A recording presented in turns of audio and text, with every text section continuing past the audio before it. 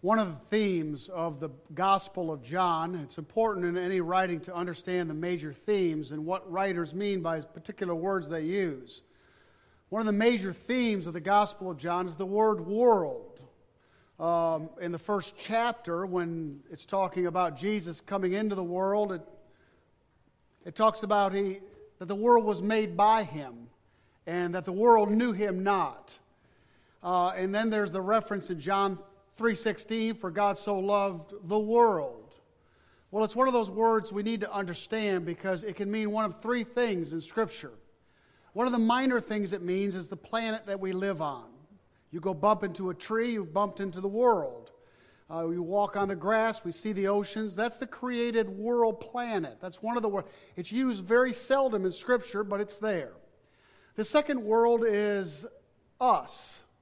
In John 3:16, when it says, for God so loved the world, He's talking about us, humanity, human beings, mankind, if you will. But there's a third reference to the world that you need to understand because it's a major theme, especially when John in 1 John says, love not the world, neither the things that are in the world. Because if any Christian loves the world, the love of the Father is, well, obviously we're not talking about mankind anymore. We're talking about the system that Satan has set up on this earth to entrap and to keep lost humanity in a state of lostness. The enticements of the bait on the hook, if you will. We are living in a world that hates Jesus Christ. And when I say that, I'm talking about the system that the enemy has set up in this earth to trap us.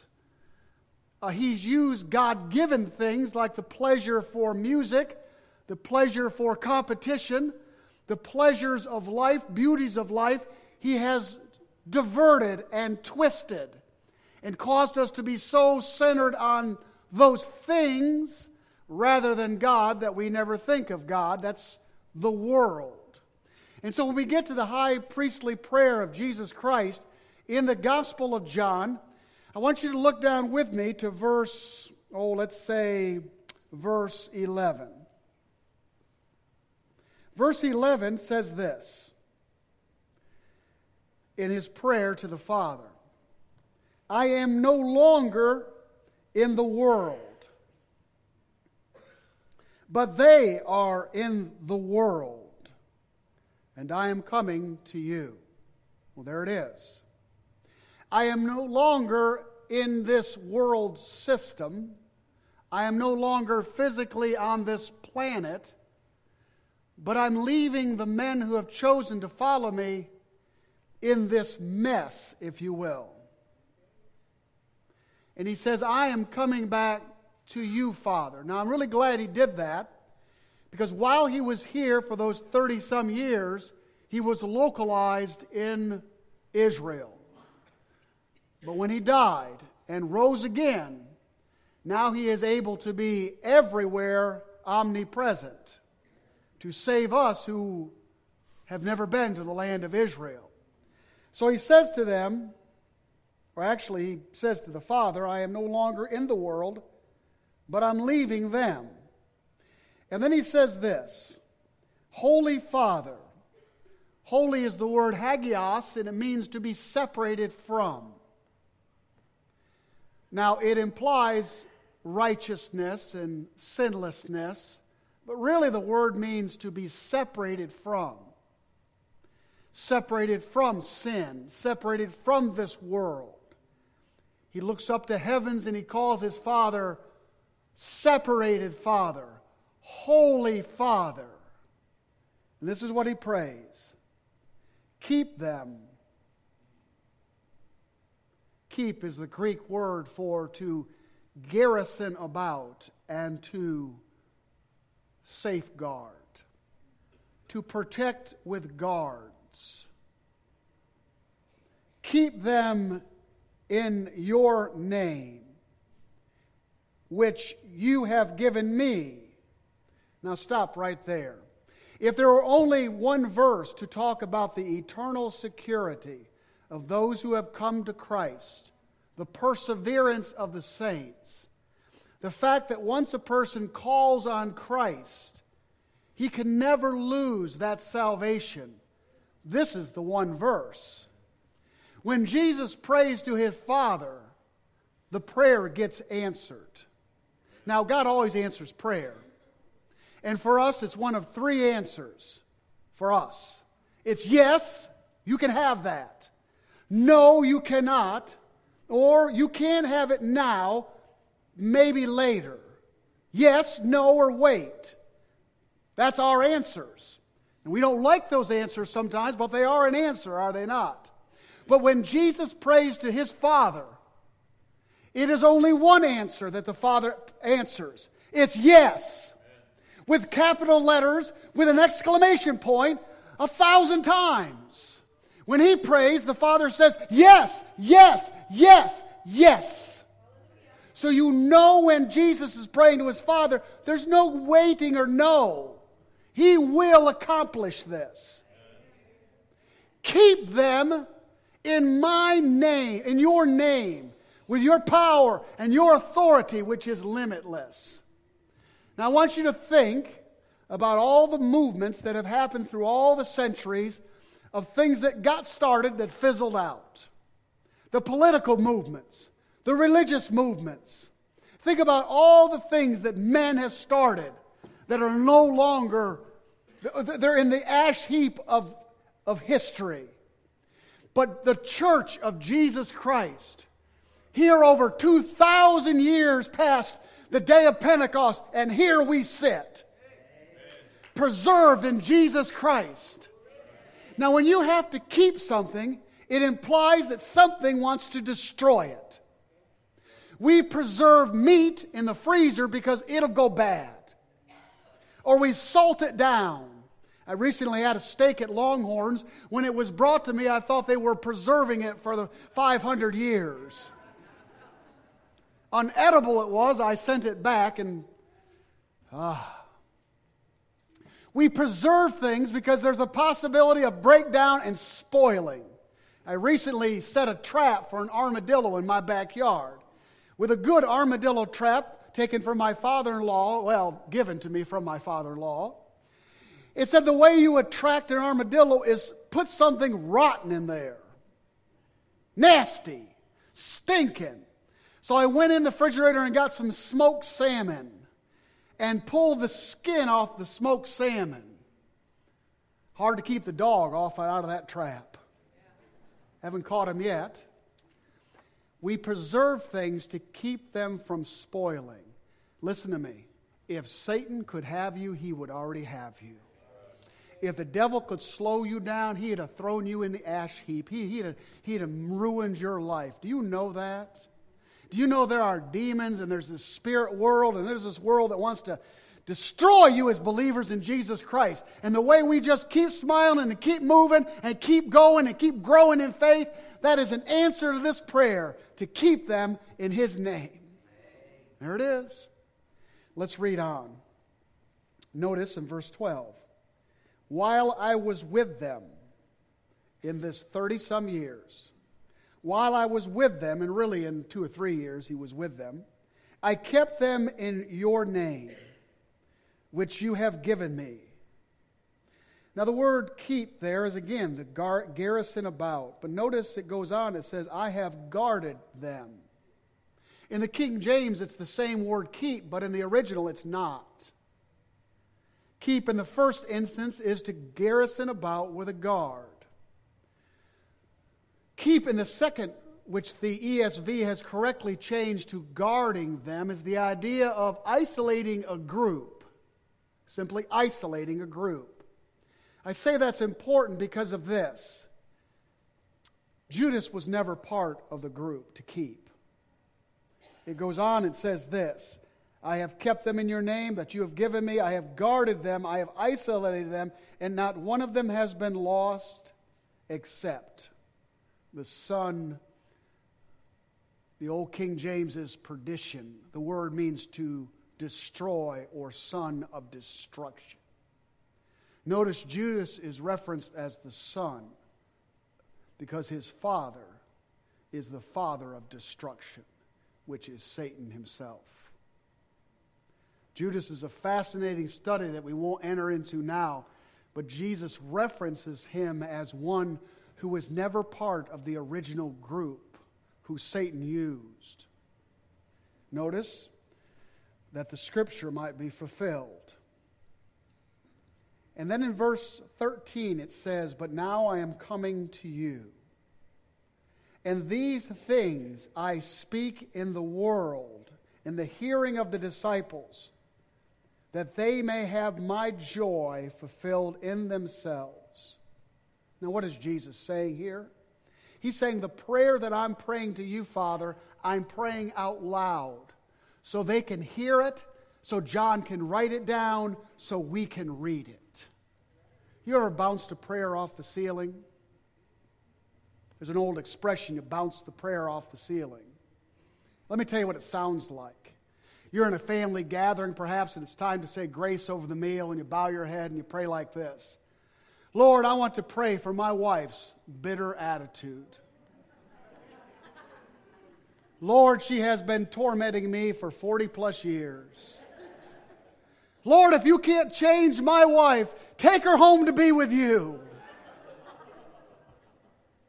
Now that's an extreme example, but how many of y'all have ever bounced a prayer off the ceiling? You didn't really intend for God to hear it, you just wanted to have that person hear it. Well, here Jesus is not only praying to heaven, he's kind of bouncing one off the clouds back down to the disciples' ears. I want you to hear this. I want you to hear in the hearing of your hearing today that Jesus, as a gift, gives you to the Father, and the Father keeps you. That you can't lose what God has given you in salvation. You're set, you're secure, you're preserved in Jesus Christ.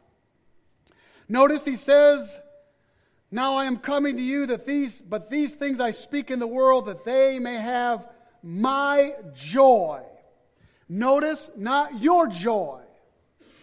My joy. Fulfilled in them. Don't miss the order of that. Some of y'all are trying to find joy in this world. You're trying to find joy within yourselves. You're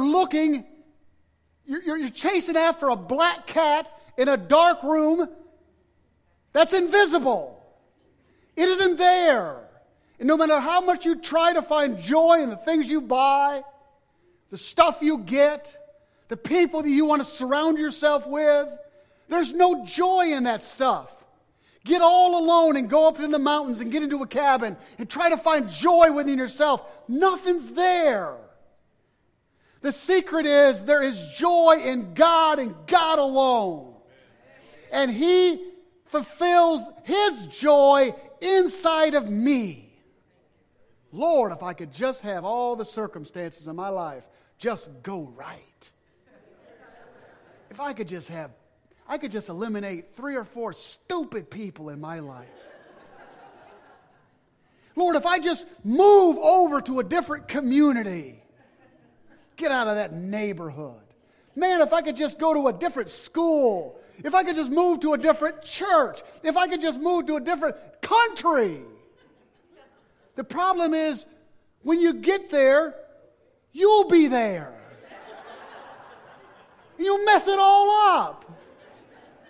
Quit trying to move somewhere else. There's no joy in any of that. He said, "It is my joy in them." That tells me this. Joy comes from a vital connection with God and Jesus Christ.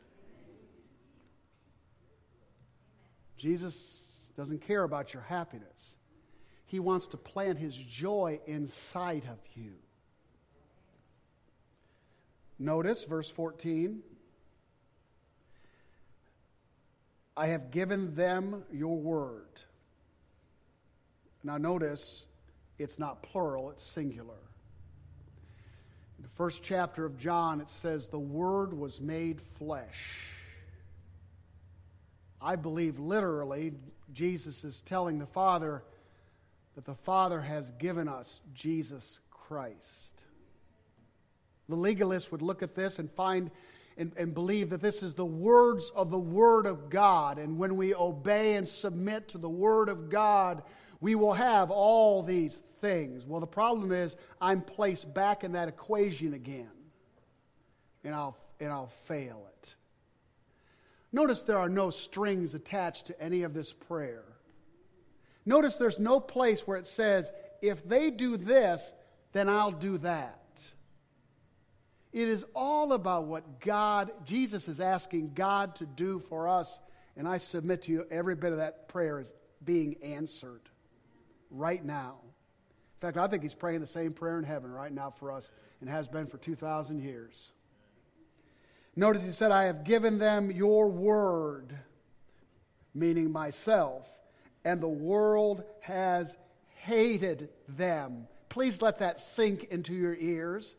Please never try to make nice with a world that hates you. Do you understand? It hates Jesus Christ.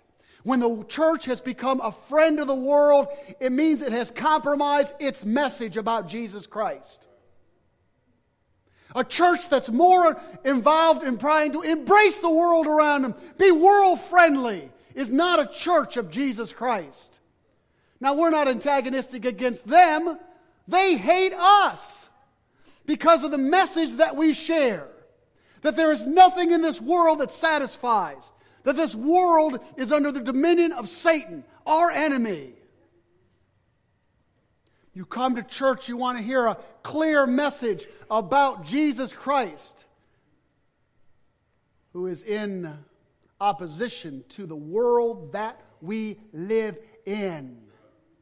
There is so much of Christian stuff going on, quote, unquote, trying to either embrace the world or fix the world. It's paramount to trying to fix a hole in the side of the Titanic. This world is going to hell in a handbasket. And Satan is using this world to drag as many people down into the pit.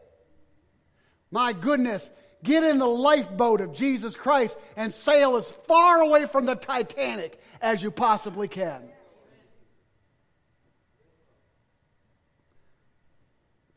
God has never been in the business of trying to fix this world or build up nations within this. There's only one nation that God ever recognized as His nation, and it is not America.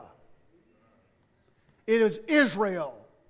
When Jesus came, He said, the kingdom of God is here. He is involved in building His kingdom, not this country. Now, God wants to use this country to preach the gospel, but if you haven't looked around lately, it's not very friendly to the gospel. Okay, I'll get off of that. Verse 14. Notice the world has hated them because they are not of the world. In the same way, I am not of this world. What is God doing in this world? He is not propping up any nation. He is reaching those who can come to Christ and be born again. If you're here today and you've never received Christ as your Savior, never had that moment where you cried out to Him and said, Jesus, save me from my sin. God is searching for you, looking for you, tugging on your heart. That is what He is doing in this world. He is building His church. And as soon as everybody who's going to get saved for the church, He'll take it up out of this world. You ever wonder why when people get saved, they just don't drop over and dead? He leaves us here. That'd be amazing, wouldn't it? Did you hear so-and-so? Yeah, they got saved. Well, yeah, they died. Well, of course they died. They got saved. God just took them out of this world. Notice what He says. He says, I do not ask you to take them out of the world.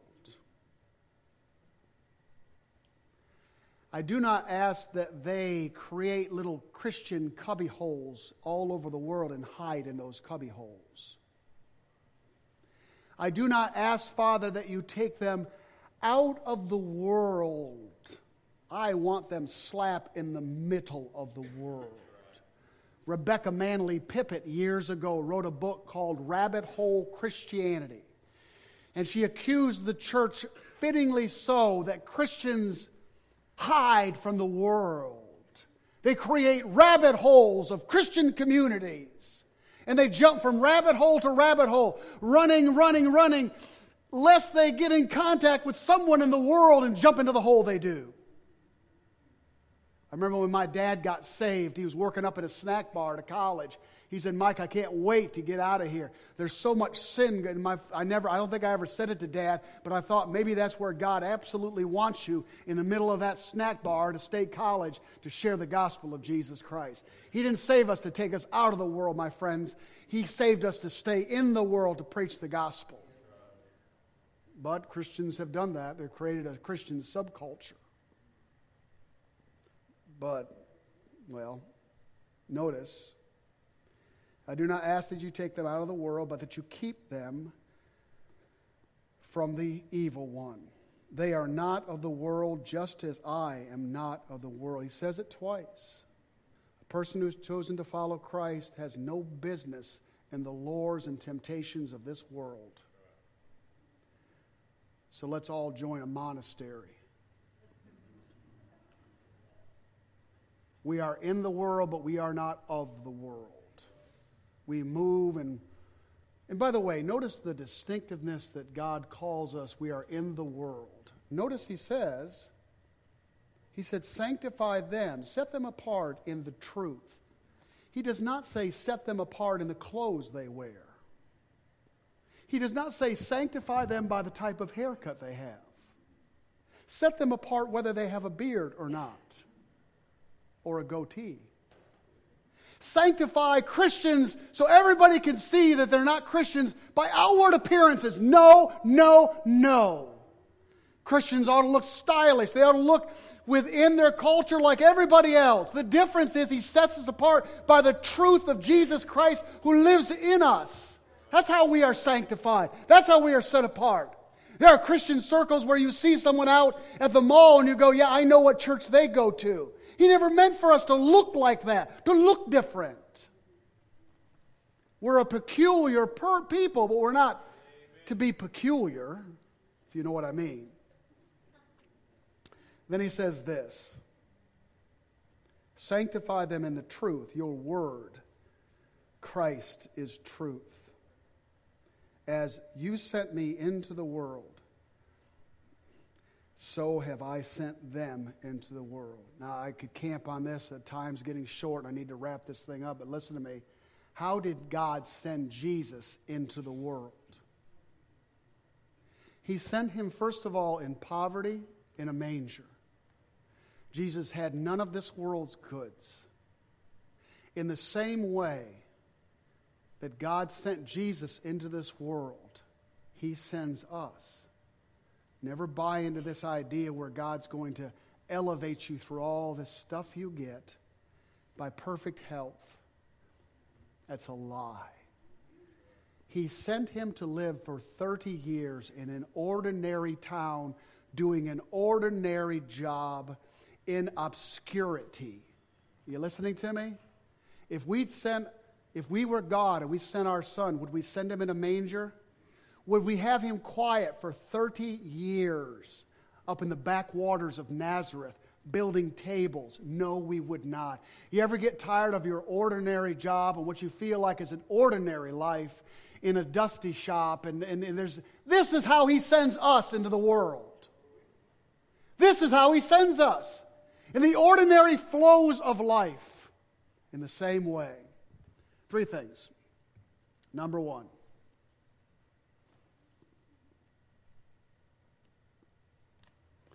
We are kept by the Father while we're in this world. We are kept by the Father.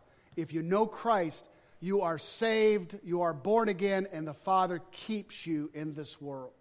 I talked recently with a farmer out in the country who was raising chickens. And he had a problem with a fox on the property.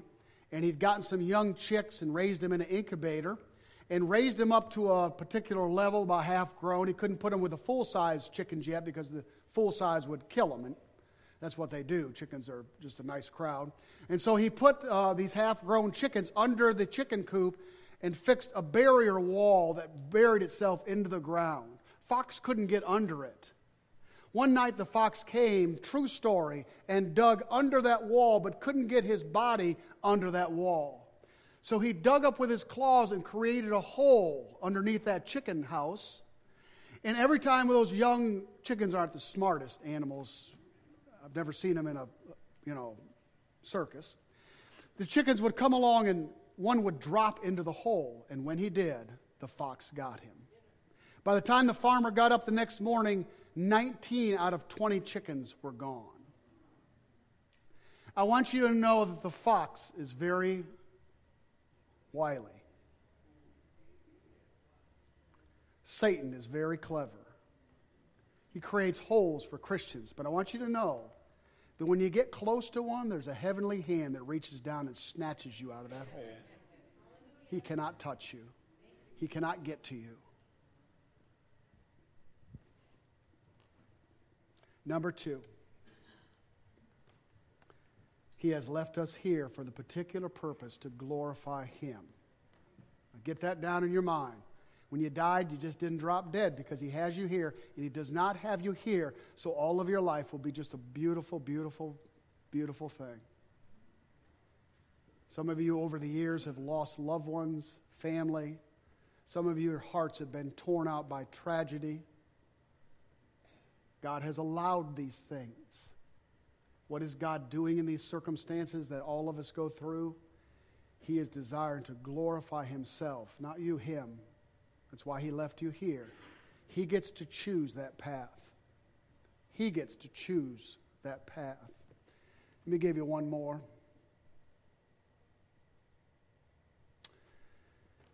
The joy that we experience in this life is wrapped up in fellowship with the Father. That's where your joy is. The joy that Jesus had every day wasn't in working with His men. It's not in ministry. It's every day He had fellowship with His Father.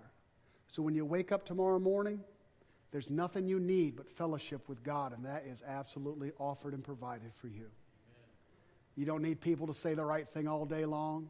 Because I tell you what people do. This is what we look like after the world gets done with us.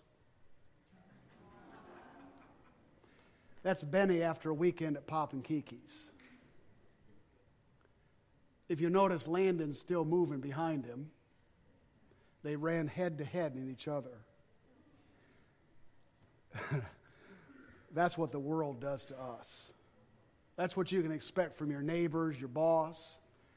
I mean, we don't look like that at the end of the day, but you ever felt like that? Gives us a black eye. God doesn't keep us from the black eye, but let me tell you what He does. That's the next morning. God didn't take away his black eye. In fact, Betty couldn't even see out of his eye. But look, in the midst of a black eye, look at the joy that he had hanging on to his cousin. That's a picture of the joy we have. God doesn't eliminate the black eyes of life, but He embraces you in it, and as you fellowship with Him, that's the joy you can experience.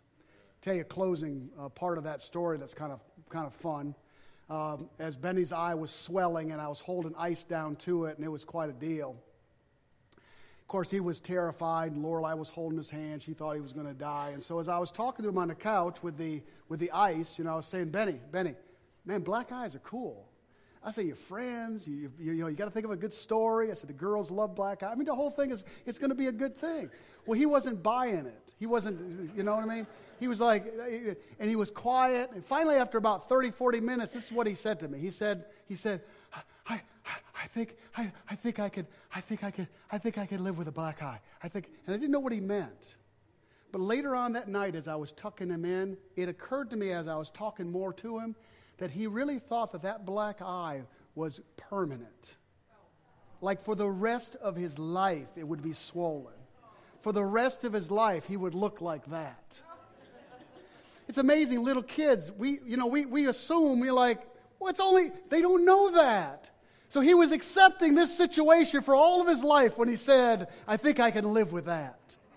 Listen, Christian, we don't live forever with that. We don't.